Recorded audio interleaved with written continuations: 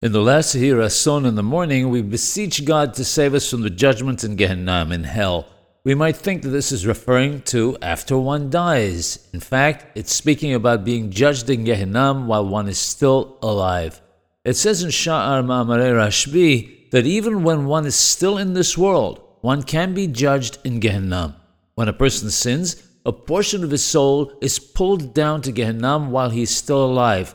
Each time he sins, the same thing happens. As a person becomes steeped in sins and transgressions, bit by bit, all of his soul gets pulled down to Gehenna. This explains the saying of our sages that the wicked are considered to be dead. This is so even though they are still alive in the sense that we see them moving about and talking.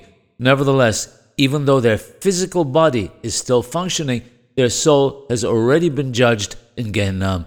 This hopefully moves us all to look closely at our deeds every day.